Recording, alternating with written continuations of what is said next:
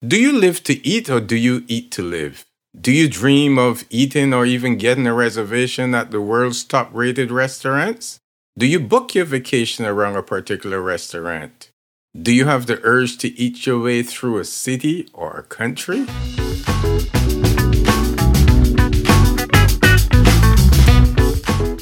Hello and welcome to TripCast 360, the podcast of lively banter about travel, tourism, and entertainment. This is Michael Gordon Bennett coming to you from Las Vegas, and I am joined by the snowbound Barbados Flash via the Big Apple, Dave Cumberbatch.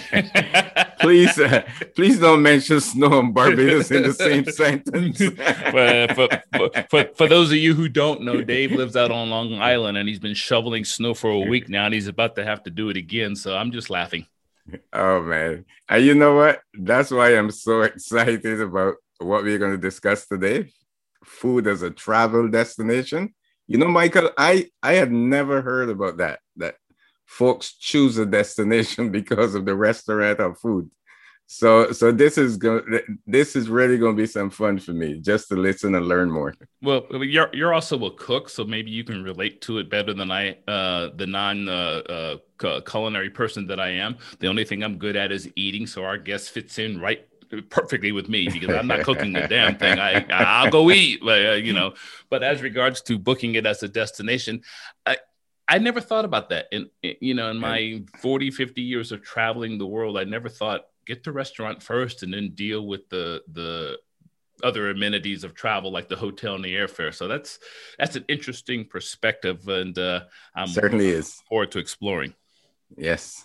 So anyway, I'm going to jump in. But before we get to all that, let me do my normal housekeeping notes. You can catch our podcast at tripcast360.com or wherever you get your podcast. We are on every single platform imaginable, from the iTunes to the iHeartRadio to Spotify to Google, Amazon, which is a new podcasting platform. We're on there as well. So feel free to share, like, subscribe, and invite your friends and family to follow us. And we would certainly like to have you around. And Dave, why don't you hit them up with our social media? And yes, we are on social media. We are on Facebook, Instagram, Twitter, and LinkedIn. And you can follow us, like us, message us, and tag us. Also, to begin receiving our newsletter, please go to tripcast360.com and sign up. It has lots of great information, including travel deals that you might want to consider for your next trip. Nice. Now, let me get to the best part of the show, and that's our guest. That's right. We get to talk about food, something I'm very good at, eating as it is.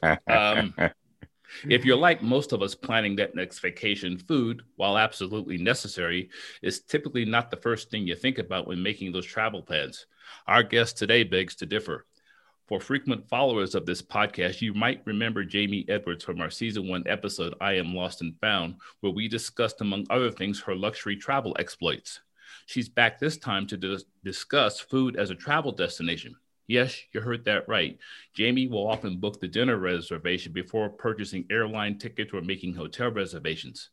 Many of her choices for restaurants are booked months in advance and require a little nimble sleuthing just to get in. And believe us when we tell you, the places Jamie books to eat are among the best and hottest dining experiences in the world. Jamie, welcome back to TripCast 360. Thank you both. Thank you. I'm excited to be back. Thank you for inviting me. Oh, well, you got our favorite subject, food. So, you were destined to come back anyway. So we just would let you know that right now. Well, great. I'm happy to talk about it. And Jamie, as Michael mentioned earlier, I love to cook. I've always loved food. At home, I do the things that every foodie does. I cook elaborate 5-course meals for my friends. I watch the cooking channel and dream of another life in which I might want to become a chef. But what I find amazing that culinary travel has grown rapidly in popularity in recent years, and you have jumped wholeheartedly on the bandwagon, haven't you? That's right. In fact, up until a few years ago, I had never even heard of the term destination dining. And only when I read an article, I believe it was May of 2019 in the New York Times, that spoke about people who would scour the top 50 restaurant, the San Pellegrino Restaurant Awards, and they would find the hottest restaurants in the world. They would book it, and then they would build their trip around it. And my first thought when I read that article was that I was not alone out there, that there were other people like me who loved food so much that they were willing to build their vacation around it. So I think the first time that happened for us, my husband and I are big fans of the Netflix show Chef's Table, which is this wonderful documentary, but shot in I guess you could almost call it like the Nat Geo of food styled documentaries, beautiful footage. And they highlight chefs from all over the world. So I believe we were watching one, it was late at night, and we were watching one about Francis Melman, who is a very celebrated chef in South America. And he has multiple restaurants, but they were speaking about one of his called Siete Fuegos, forgive my bad Spanish, which means 7 fires. And each of the fires that he has at this restaurant all do different things with the food. It's really intriguing how he cooked. So we went right to the computer after the show was over, and we Googled it and found out that he had this lovely lodge out in Mendoza in the wine country of Argentina. And we right then and there booked it. And we didn't think about the flights yet. We just were very happy to get the hotel and the restaurant. And by spring, we're eating at his restaurant and living the chef's table that we had just watched. It was really the beginning of this sort of obsession. You said that your husband, Daniel, at first didn't understand why anyone would be intrigued by booking a vacation based on a restaurant. He thought that no one would even be interested in reading that. Exactly, but he was wrong. Yes. I was just going to say. Oh, spoken like the true wife. Okay. I was just going to say that because it seemed as though that eventually he jumped on board with you. He did. In fact, I think he just likes to tease me because I think he realizes how expensive it becomes to watch those chef's tables, and made him a bit nervous. But it was thankfully a great experience doing it that way. We went as a family and we had a wonderful time. And the food in Argentina overall, it was one exciting experience after another. But it reminds me too that you bring up, Daniel, that one of the other times I'd say that I really jumped on this destination dining idea was also based on a chef's table about the chef of Pujol, who is a very celebrated chef in Mexico City and has a second restaurant that opened a few years ago in New York City called Cosme. But at the time, I believe Pujol was the one that they were talking about in the show. And we were both watching that. And my husband had spent quite a bit of time in a gap year outside of Mexico City. So he has a real affinity towards Mexican food and Mexico itself. So we watched the episode and I heard him say, wow, that would really be an incredible restaurant to go to. They had some mole that was 1,000-year-old mole, something like that. And I thought, that does not sound exciting, but I doesn't sound appetizing. I'll take a chance on that. Eating anything that's 1,000 years old did not sound appealing. So I gave it. So after the episode, my wheels started turning in my brain, and he had a birthday coming up, and I just started to do some research, and all the kind of stars aligned. His birthday fell on a Saturday. We had a lot of airline miles. There was a direct flight from DC to Mexico City. And I had some people who could take care of the kids. And before I knew it, I was coming up with a plan for his birthday to fly him to Mexico City for dinner for his birthday. The only problem was I did not have the reservation. And Pujol at the time may have been the 10th or the 12th best restaurant in the world. And I thought, how am I going to get this reservation in time? So I gave it some thought, and I called up a hotel in Mexico City, the one I would like to stay at. And I spoke to the concierge and I said, I'd like to come and stay at your hotel, but I'm coming because I'd like to go to a particular restaurant, but I don't want to book the hotel until we have the restaurant. Could you please help?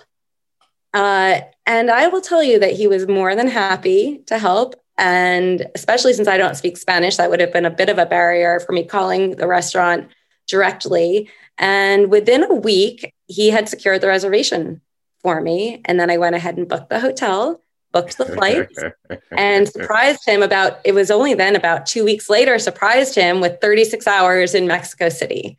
And wow. It was very exciting. Although I will say that I was a little deflated in one sense. We get to the restaurant, we have this lovely meal. We were very excited. I was really excited to tell the waiter about how we came to be at Pujol, to say, maybe you want to mention to the chef that we saw you on Chef's Table and we booked it immediately and we flew here because of Netflix and Chef's Table. And I was about to tell our waiter when the couple next to us told their waiter that exact story. I couldn't believe it. They were only there because they had seen Netflix, seen Chef's Table, and they wanted to meet the chef.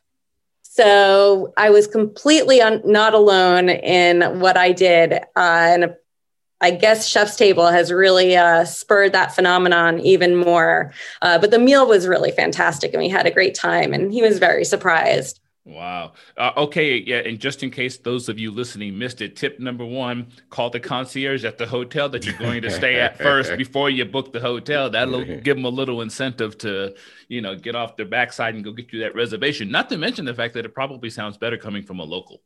Exactly. And also from maybe a highly regarded hotel. Right. And to also make sure that in my case, I sought out that concierge when we did arrive and, let him know how happy we were with his help. So he did, we made it worth his while because it wouldn't have happened without him. And it really was one of those things that I think both of us will always remember, just one of those trips. It was a whirlwind and it was a lot of fun. Yeah. So it was just a quick turnaround, the food, maybe an extra day or so there and then back.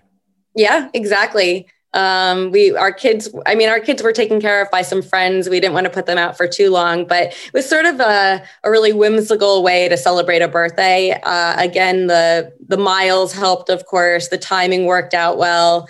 But it was one of those things that we'll both remember. Right. And going back to Siete Fuegos, I think I said that right. I am taking Spanish lessons right now as we speak. Now I'm beyond Spanglish. Now I got a girlfriend whose first language is Spanish because she was born in Spain. So I don't get away with Spanglish. I have to speak the real deal. Siete Fuegos. How did that evolve? And what I mean by that is how long in advance did you have to start with your nimble sleuthing, as I called it in the intro, to get in? Because I know a lot of the places that you book are booked months in advance. That's correct. In this particular case, what really helped is that Siete Fuegos is part of a resort. So because we were staying at the resort for a week, we were able to get those reservations. Okay. So that was definitely helpful. And I do think in some cases where some of these restaurants are affiliated with a hotel, that is definitely an inn that one can take. Right. But for instance, in another case, we were on our way to South Africa one year. We knew we were going to South Africa with the kids. And this is kind of what I like to do is I go through the San Pellegrino list, which is the list of the top 50 restaurants in the world. And whenever we plan a trip somewhere, another thing I do is I go through that list and I see if any of the places we're going to be have one of those restaurants. And in this case, there was a restaurant called the Test Kitchen, which is, I'd say, I don't know what number that is now. It could be like 20 or 22 in the world. And I knew that was a very challenging restaurant to get into. And that was another case where I used the concierge of the hotel we were staying in, because another barrier with that in particular was that there was an enormous time difference. And to get onto, and I believe that they were on OpenTable or a platform like that, but I would have had to set my alarm for 1 o'clock in the morning and try really hard to refresh and get in at the exact moment. So it was another chance to use the concierge of a hotel who was really more than willing to help facilitate it. I don't think enough people realize that they have this sort of gem in their back pocket with the concierge who wants to help. Right. And the thing about, I'm looking at the San Pellegrino list right now. I have it pulled up on my screen here, and I'm looking at all these restaurants, and some of them like change positions, or there's new offerings that come online and replace old offerings, or they change their cuisine, or unfortunately in the time of COVID, maybe even some of them have shut down. Do you kind of like keep an eye on this list on a continuous basis just to say, hey, I can go there for vacation, but let's eat first? I do keep an eye on it. I did notice that I believe they're postponing the awards for 2020 because of COVID. So they're not coming out with a new list, right. But I do keep track of it. And somewhat embarrassingly, I think that this ticking off the list sort of came to me when I lived in New York City many years ago and couldn't really afford to eat out very much at all. But I would get the Zagat guides, the dining guides for New York City every year. And every year I would see how many I could get through and I would tick along the way. I mean, it's very kind of embarrassing, but I will admit it here. And they also had, I believe, a top 50, and I would see each year how many I could get to. And they did kind of change positions every year. So some stayed at the top, same with San Pellegrino. But I do truly enjoy finding destination restaurants, seeking them out, and trying to get those coveted reservations the best I can. And I do not always get them, believe me, but I work very hard to try. Well, that test kitchen that you've discovered in South Africa, just so you know how hard this is to get into, I read someplace that they turn down celebrities, real big name celebrities like Ellen DeGeneres and others who don't get. Jamie is a celebrity. So Jamie is a celebrity. Well, I guess what's kind of nice is that really they level the playing field. I did hear that story about Ellen DeGeneres as well, and I thought I admire that a restaurant won't give priority just because of who you are. You all have to play by the same rules. But I do think that playing by the rules is the way you get the reservation. So, or I should say, follow the rules, because I think that many restaurants have different methods of getting a reservation, even if they are on OpenTable, which even I think Pujol is on OpenTable as well. But some restaurants have a month to the day at 9 a.m. The test kitchen strangely opened reservations 4 times a year for each of the 3-month sectors. So you could sign up on March 1st for the subsequent 3 months. And then that was it. And I probably went in about 10 minutes. All those reservations are gone. And then you had to wait another 3 months unless there was a cancellation. So I think knowing the rules of the restaurant that you want to get into is very important because they change and they're different. And then in your case, sitting on the phone at the exact hour with the time zone change from DC to South Africa to make the phone call. Exactly. Or to sit there on your computer at 1 o'clock in the morning, just waiting to see if a time opened. So, but those are the kinds of things that I do not mind doing. And I'm sure a lot of people would not enjoy or mind doing. In today's environment, Jamie, where folks are more health conscious, and you know, there this group of people, I think you had mentioned it in one of your articles, who live to eat as opposed to eating to live. What consideration do you put into choosing your restaurants, considering health concerns? Oh, that's a good question. When you say health concerns, you mean in terms of whether they use a lot of salt, they use a lot of those types of things. Yeah. I don't think I give that much consideration. I do feel that most restaurants, especially today, are considerate of all different types of eaters. So vegans, vegetarians, gluten-free, which I think has changed a lot over the past couple of decades in a great way. even a lot of restaurants that I like to go to a restaurant that gives me a set menu, that I don't get a lot of choices. I like to be surprised. But these days I've noticed that even with a set menu, a fixed menu, that they will be very conscientious of someone who has allergies or doesn't eat fish or meat. So I think that restaurants have come a really long way for making considerations for people.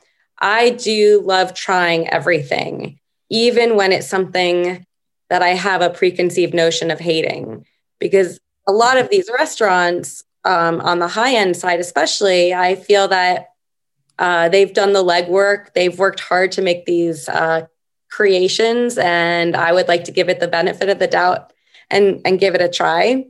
There have been times where we've done a 20-course tasting menu, and maybe Nice. a few of them have not been to my taste. But I think the experimentation is exciting.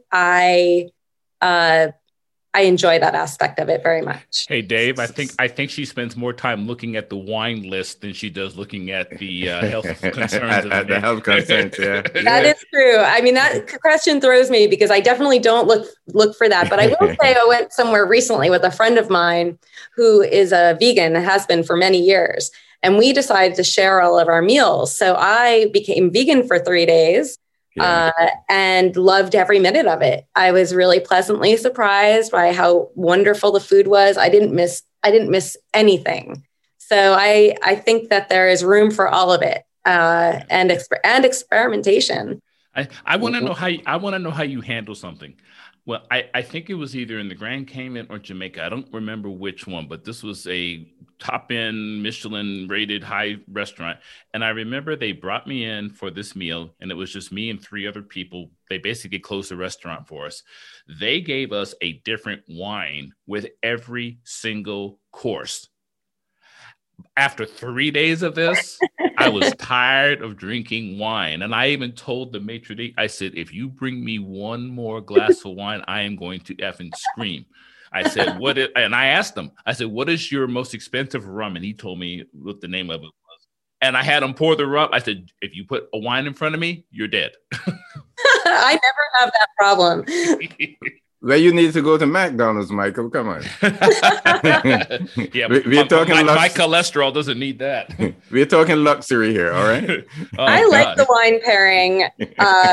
My husband and I, every time we have a chance where we have a fixed menu and they give us the option of the wine pairing, we say yes, because we also believe that there's so much diversity in the meals that they're giving us, all the different courses, that one wine, as you probably know, Michael, from your experience, although you do seem a little scarred by it, is that they know what wine goes well with each course. So if you're having oysters first, that's right. But then you're moving on to lamb later, those are not going to be the same wines that go well with that. That's right. But I have more than once had a stack of glasses, half drunk of each one, because otherwise, I'd be on the floor, wouldn't remember any of the meal. But I do enjoy that aspect. I think that was my problem. They were half drunk glasses. I wanted to finish before I started the next one. Which a lot of people do. I'll ask you a crazy question. What's the most expensive wine you've ever tasted? Oh, the most expensive wine I've ever tasted. I would say that probably a Mouton Rothschild. Wow. From 1970, which was my birth year. Nice. That was a bottle that I believe, and I think this is crazy, was found in my dad's wine cellar in Vermont, among a couple of other ones that he did not know he had. That could be the most expensive one. Wow. But I, with wine, also like to be completely experimental. I like wine from Lebanon. I like wines from Spain, Portugal. I'm an equal opportunity wine taster, drinker. Although my preference is red and my preference is California, if I had to. Same here.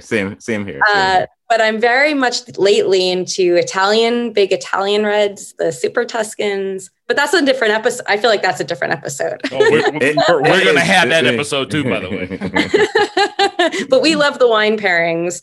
And that's something that we think really goes hand in hand with the experience. And I guess I will say that that's how really I consider food as an experience, sitting down with friends, family, at a restaurant or at home. But I like a meal to be the event of the evening in every possible way. And I've always enjoyed that. I don't need to go to a movie theater. I like having a event of a meal.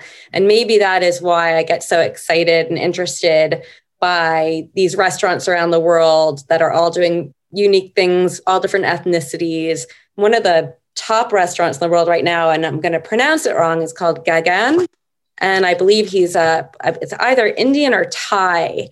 And that's sort of on my hit list for the future. Okay. Might be number 3 or 4 right now. And we saw Chef's Table, naturally, about it. And I think a lot of my inspiration for food right now kind of comes out of that show and from that list.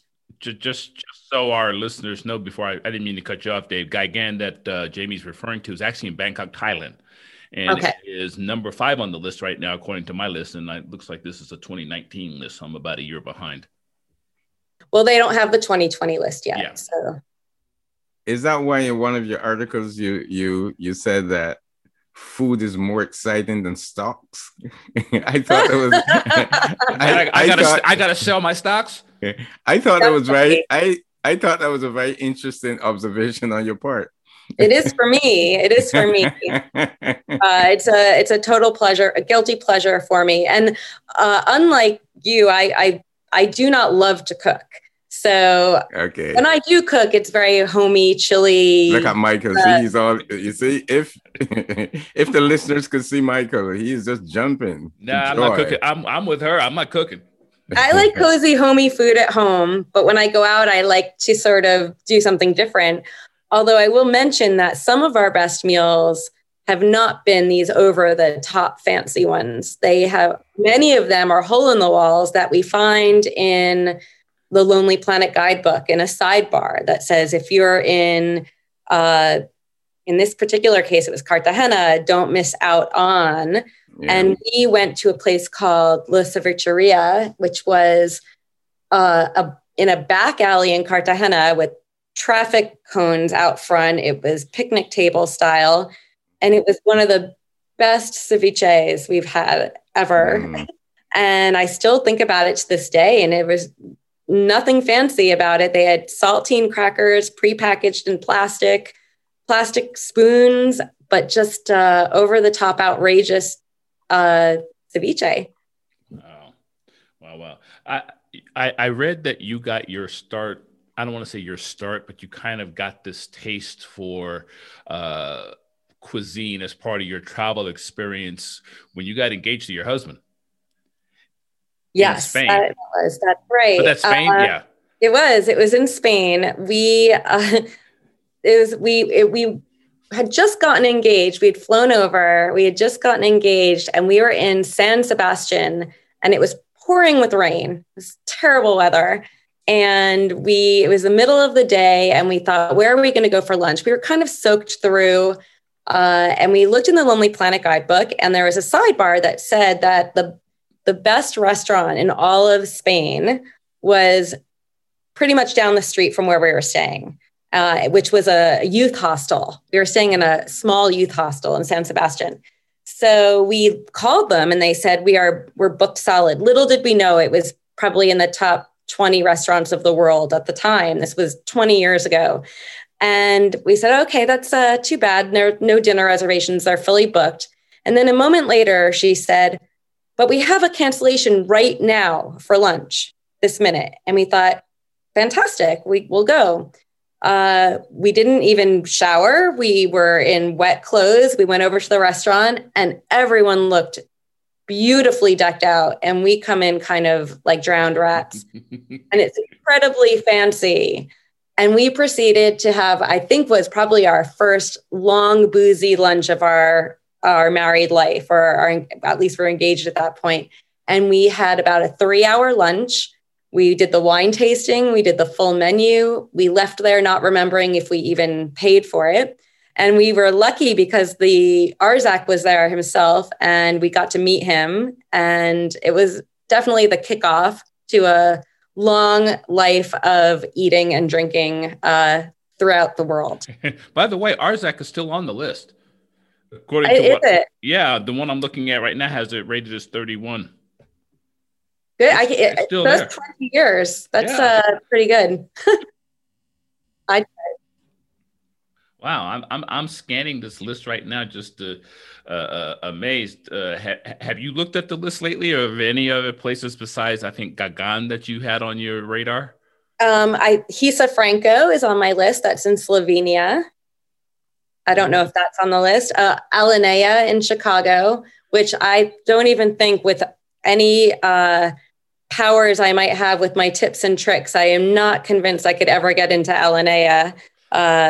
It is, I think, one of those coveted reservations, but I will try. You're a celebrity, Jamie. Come on. Dave told you were a celebrity. Yeah, I'll drop my name and I'll see what happens. But I will say that it is really easy to get kind of distracted by all the beauty of the TV show of Chef's Table. And for me, it's I mean, to use a word, I think people, it's like food porn, they practically call it. It's just like, people just, it's like, you can't even explain how exciting it is to watch that in my shoes and then say, I want to go to the computer, I want to book it right now. But I do stop myself.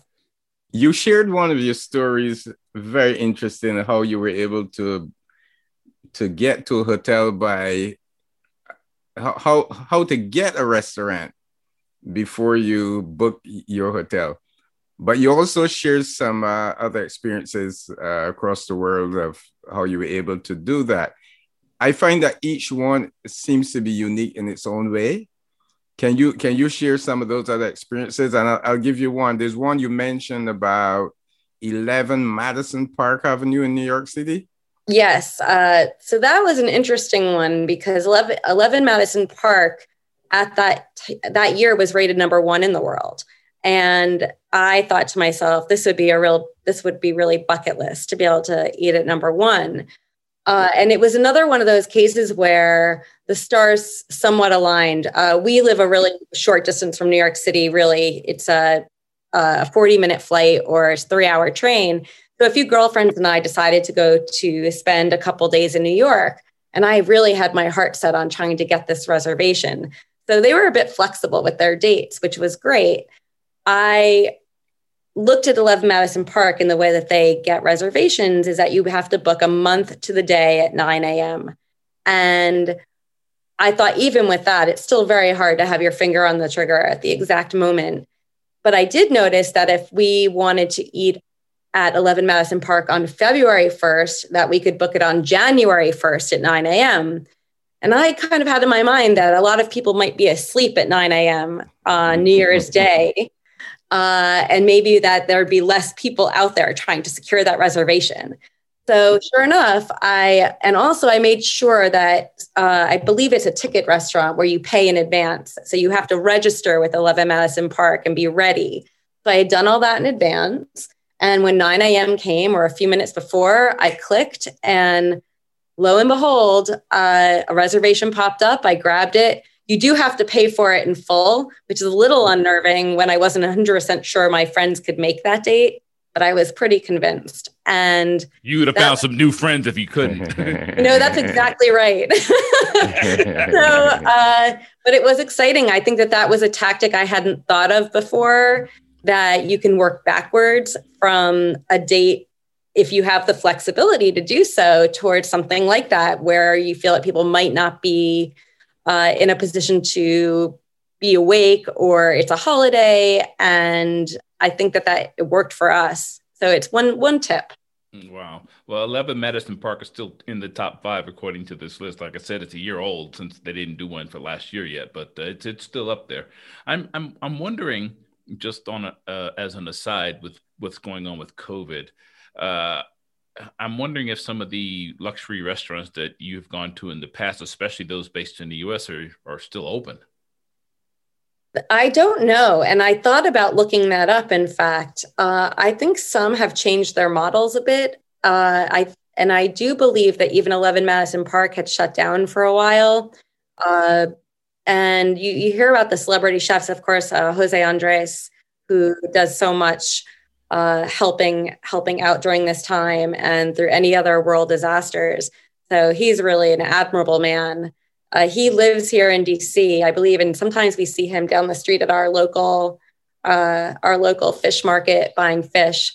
We really admire him. But I think that, yes, the restaurant world has changed. And I'm curious, too, about how people will go back when they go back. Mm-hmm. And maybe it will be even easier to get some of these reservations for people who don't mind going out to eat, because less people will be trying to get these reservations. So there might be a ramp up again. Right. Dave, didn't they just announce opening on Valentine's Day for like 25% capacity in New York? Yeah, they did. Yeah, the governor did, yeah.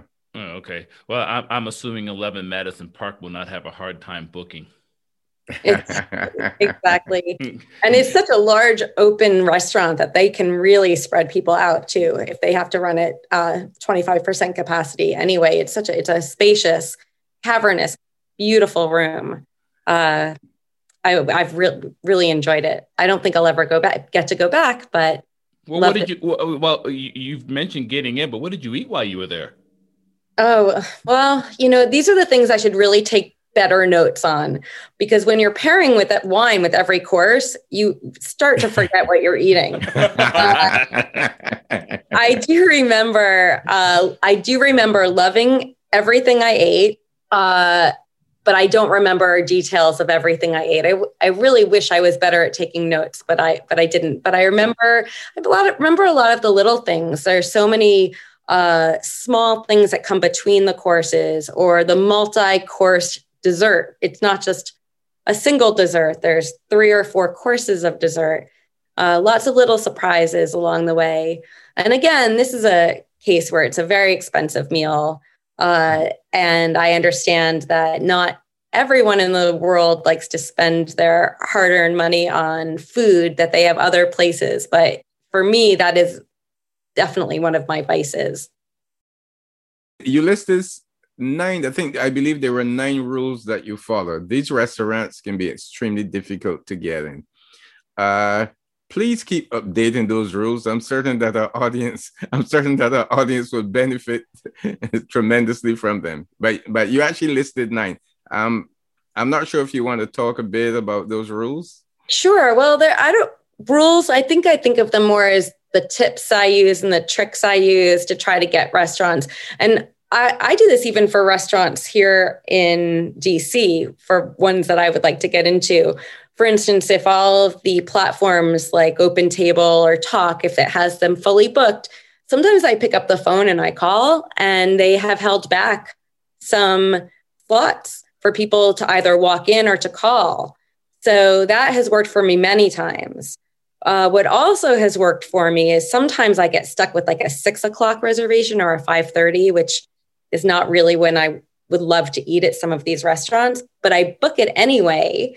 And then I call a few weeks later and I keep kind of pushing it up. And they do allow me. I say, well, would you take 7 instead of 6? And they say yes. And then maybe a week later, I'm like, what, 7:30 work? So sometimes I do creep up into the time slot I'd prefer. You are so good. Because sometimes you go on and they only have 5 or 10 p.m. And while I used to be able to eat at 10 p.m., I don't like to eat at 10 p.m. now. But I also don't want to eat at 5 p.m. So that's definitely one. Another one I would say is sometimes I mark my calendar. So if I know that the reservation for a particular restaurant is going to open on February 15th, I mark my calendar for that date, for that time, and I just get ready and to make that reservation, which works really well. Another thing that I do is I kind of am flexible. Sometimes if we're going to a destination somewhere in the world and I can't get in for dinner, I change it up and I ask if they have any lunch slots available. And oftentimes they do. And the experience for lunch can be equally wonderful. It doesn't just have to be dinner. So sometimes I will, for lack of a better word, settle for lunch. And those are really, the biggest ones I could think of off the top of my head, as far as the ones that we talked about earlier. One other thing I may have already mentioned is about creating any accounts in advance. That really is helpful, because if you get on the computer at the right time to book the reservation, but then they need all your credit card information, you're going to lose it. You're going to lose your time. Right. Now, you had mentioned during your list of that you don't like to eat late at night. What do you do? Like, I know in Europe and Spain in particular, this is going back to my childhood. A lot of the restaurants in Spain didn't even open up until 9 p.m. Yes, that is. And I'm like, I can't stand eating late at night. So if I eat at 10 o'clock at night, I'm going to be up to 4 or 5 o'clock in the morning, just waiting for my stomach to digest all that food I just put down. I guess that's why they take siestas. That has happened to us in the past. When we went to Argentina, another restaurant, it might be on that list, the San Pellegrino list, is called Tegui. And we were told that was a restaurant that we should go to. And we could only get a 10 o'clock reservation, and we decided to take it. And it was a 3-hour meal. So we were leaving at 1 a.m, and people were still coming in for dinner, which was, I couldn't even fathom coming in for dinner at 1 o'clock in the morning, but it was very typical in Buenos Aires. So I later looked, Google has a feature where you can see where each restaurant has their busiest time of day. There's a graph for each restaurant. And when I looked at Tegui, I think midnight was the peak. That was their busiest time. So it's quite, as you mentioned, Michael, it is quite different there. Yeah, it's disconcerting. It just throws off your entire system. And, I remember the siestas in Spain when I was a kid. I was the only American on the street as a 6-year-old while they were all sleeping during the middle of the daytime. But they certainly made up for it at night. And my dad was right with them. No, I guess that when you grow up in that life, that's what you're accustomed to. Right. Well, speaking of Tegui is not one of those places that's on the beaten path. I think you wrote in one of your stories about how hard it was to find, and it was kind of hidden in Buenos Aires and stuff like that. Tell us about that experience. I think Dave will get a kick out of that. Well, first of all, I like the way you said Buenos Aires. It sounds like... Thank you. Buenos Aires. He's practicing. He's practicing. Tegui was recommended by a friend of mine here in DC, who is from Argentina. So we had a little bit of advanced knowledge. And I believe she may have gotten us the reservation because she dated the chef's son. So that was just gratuitous. Oh, that's what I got. Okay. But it was behind a wall of graffiti. It was a metal door with tiny, tiny word Tegui on it that you would miss, especially at night. And the entire wall is covered in graffiti. And like I said, very hard to pass by and miss, especially at night, which is when we were going, it was pitch black on a side street. But the great thing about this, this is why I love restaurants so much. You never know what's going to happen. We open the door. It's this very dark, quiet side street. And you're just blown away with noise, ambiance and atmosphere, and an entire glass wall of wine in this loungy, low lit area. And everybody's incredibly glamorous there in Buenos Aires and dolled up and had this beautiful hush, but lively banter, just this convivial feeling. And it just made us want to sink in and stay. That's why our dinner took partly why our dinner took 3 hours. But the surprise behind the door is kind of what I'm getting at. Just, you don't know what's going to happen sometimes when you open up that door. And we've had a few really amazing experiences where we have been thrown or surprised in the past. And that is definitely one standout for me. Right.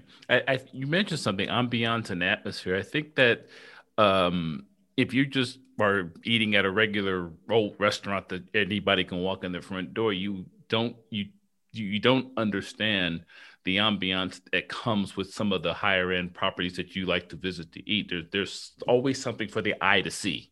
There's always something to smell. There's always some sort of entertainment in the background, even if it's watching the chefs prepare the meals. Is that something that you kind of really appreciate now that you have done this more? Absolutely. I think, well, I was a designer most of my adult life. So I really appreciate the details when it comes to the food preparation and the art of the way the food looks and the thought that goes into the flavors and putting together everything that goes into a restaurant. You mentioned open kitchen, Michael, which is something that I happen to love seeing. It's popular style now to watch what's going on in the background and seeing the banter with the chef and the sous chef and the line cooks. And there's so much to see and hear and taste. When we went to, I mentioned the test kitchen earlier on, the test kitchen, we walk in and we were expecting to have a great meal. I mean, there was no doubt we were going to enjoy it, but the night was a surprise in the sense that you walk in, the room is very dark walls. It's very also low lit. People are sitting on little stools at cocktail tables, and you have your server come over to you and handed us a rolled parchment with a string, which we opened, and it was a map unfolded. And the map highlighted our first 5 bites, I guess you might call it, really? From all over the world, and the inspiration for these bites. And that's where we had our first 2 drinks and 5, for bites is what they called it. And then they take us from this really dark room to our table, and they open up this almost a hidden door with a small circle in it. And you walk into this light room, and the whole room it's a different world from the one you just came from. Mm-hmm. High ceilings, open kitchen, brighter, livelier. And we had the rest of our meal there. And so I really loved the contrast between those 2 rooms and all the courses. And I do appreciate how much thought goes into making the experience so wonderful. Wow. Well, we're going to give you a map to the Cumberbatch. It's a restaurant out in Long Island that's really exclusive. You're gonna have to work really hard to find it because I don't mind. Dave doesn't invite just anybody to experience his cuisine. So your celebrity status may get you in the front door. Right. How hard is it? How hard is it to get that reservation? And what time do I have to call? Well, listen, you are the celebrity of celebrities with Tripcast 360. So you just call and you get that reservation. Yeah, dial 1-800 Cumberbatch. Reservations are now being taken. But I like your approach on food. It actually taught me a whole lot. I mean, I read where you said that food takes you back. I'm paraphrasing here. Food takes you back to your travels. That, you just remember that aroma and it takes you right back to those experiences. Absolutely. I'm the same way. For me, the same way a photograph does. And I am guilty of taking photos of food occasionally. I try hard not to because I feel that I don't want it to get in the way of the experience of eating, but sometimes the food is just so beautiful that I'd like to remember it. And the chefs have given so much thought and time and effort to make it look as beautiful as it does. To me, they are mini works of art. Yeah, for those of you who did not listen to the first podcast with Jamie, I Am Lost and Found. Her photography is stunning. She is really, really good at photography. So for her to put her camera down to eat, that says something because she's good at photography as well. But I think I like eating more. Well, that's good. In the time we have left, there's a couple other stories you had shared with me. One was your experience in France. When you left your kids with the sitter and you and your husband decided to dart out and go do some restauranting. That sounds like a little bit of harrowing experience. Tell us more about that. I only hope my mother doesn't listen to this. Thankfully, this was 10 years ago or more, and the kids are fine now.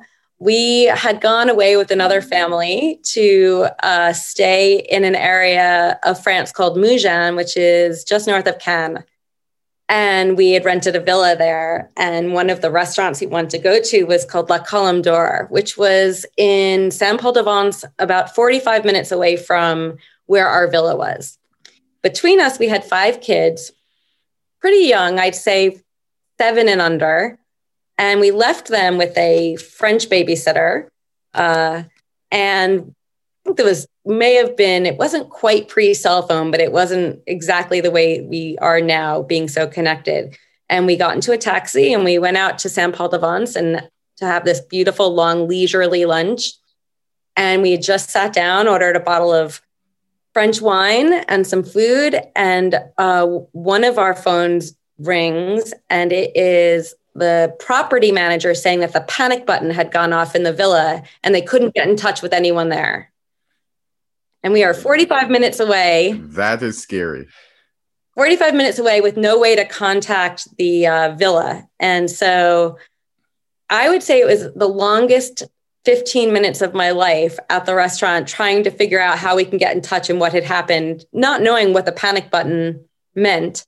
But once we finally found out that everything was okay and the kids were all fine, we ordered a second and a third bottle of wine immediately. And we cheered to having everything be okay. But it was a harrowing 10 minutes waiting to make sure that everything was okay. We were very far by taxi, and just it was a little bit of a lesson learned, I will say. Oh, wow. Wow. And one other destination near and dear to your heart is actually a place you lived and had a fantastic culinary experience, and it's Tokyo. Oh, that's right. We did eat really well through our years in Tokyo. And I may have said this on the last podcast, but we had been living in New York City for many years and really felt that New York City was the culinary capital of the world. At least I did. And we had a Japanese tutor who told us that wait till you get to Tokyo, the food's going to really blow it out of the water compared to New York. And I definitely did not believe her and, laughed to myself. But when we got to Tokyo, we did realize that the food was really, I'm not going to say it was better than New York, but it was equal in every way and really inventive. So we did enjoy our dinners there. One in particular was a standout called Narisawa. And why it was a standout was, first of all, I believe it may even be on the list now for San Pellegrino, but I don't think it was then, is a room of white. Everything's white, tablecloths, walls, waiters, waitstaff, everything was white. And what I do remember is that they served us what looked like yeast, and the bread grew at the table while we were sitting waiting for our courses. Like the bread cooked in front of us. Wow. From yeah, it was a truly incredible experience. It's one of those experiences where it's sort of chemistry and science all woven into food and cuisine, which I find exciting. Wow. Narisawa, by the way, is on the list now. Oh, is it? Okay. Number 22. And by the way, San Pellegrino, you owe us. I'm just putting that out there for you now. Yeah. Yeah, they definitely owe us. Jamie, I know you're doing some travel writing now. Tell us about some of your, where they can read some more about some of the stories that you're writing. Well, I write for my website. It's called IamLostandFound.com. And it is kind of a compilation of not only luxury, but adventure and sort of where those two bisect. Because I do like adventures, whether it's adventures in travel, adventures in food, on every level. Although we've talked quite a bit about the luxury end of it, there's so much in between. And there's so many factors that going into making a great meal that is well beyond the food, even as we talked about, atmosphere, those types of things.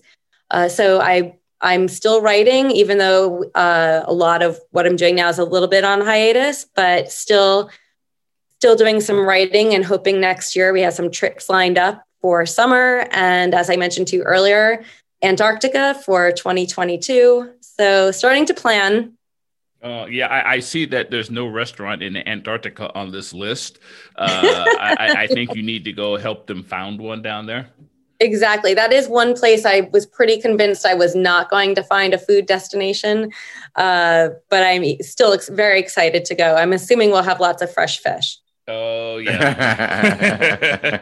But I do have a few on my hit list, as I told you earlier, Hisa Franco being one, Alinea. So I do have in my back pocket, even though at the moment, most of the destination dining I'm doing is locally in my neighborhood, which I'm very happy to support our lovely local restaurants too. But I will be excited to get back out there and start eating my way around. Washington, D.C. actually has some really great culinary experiences.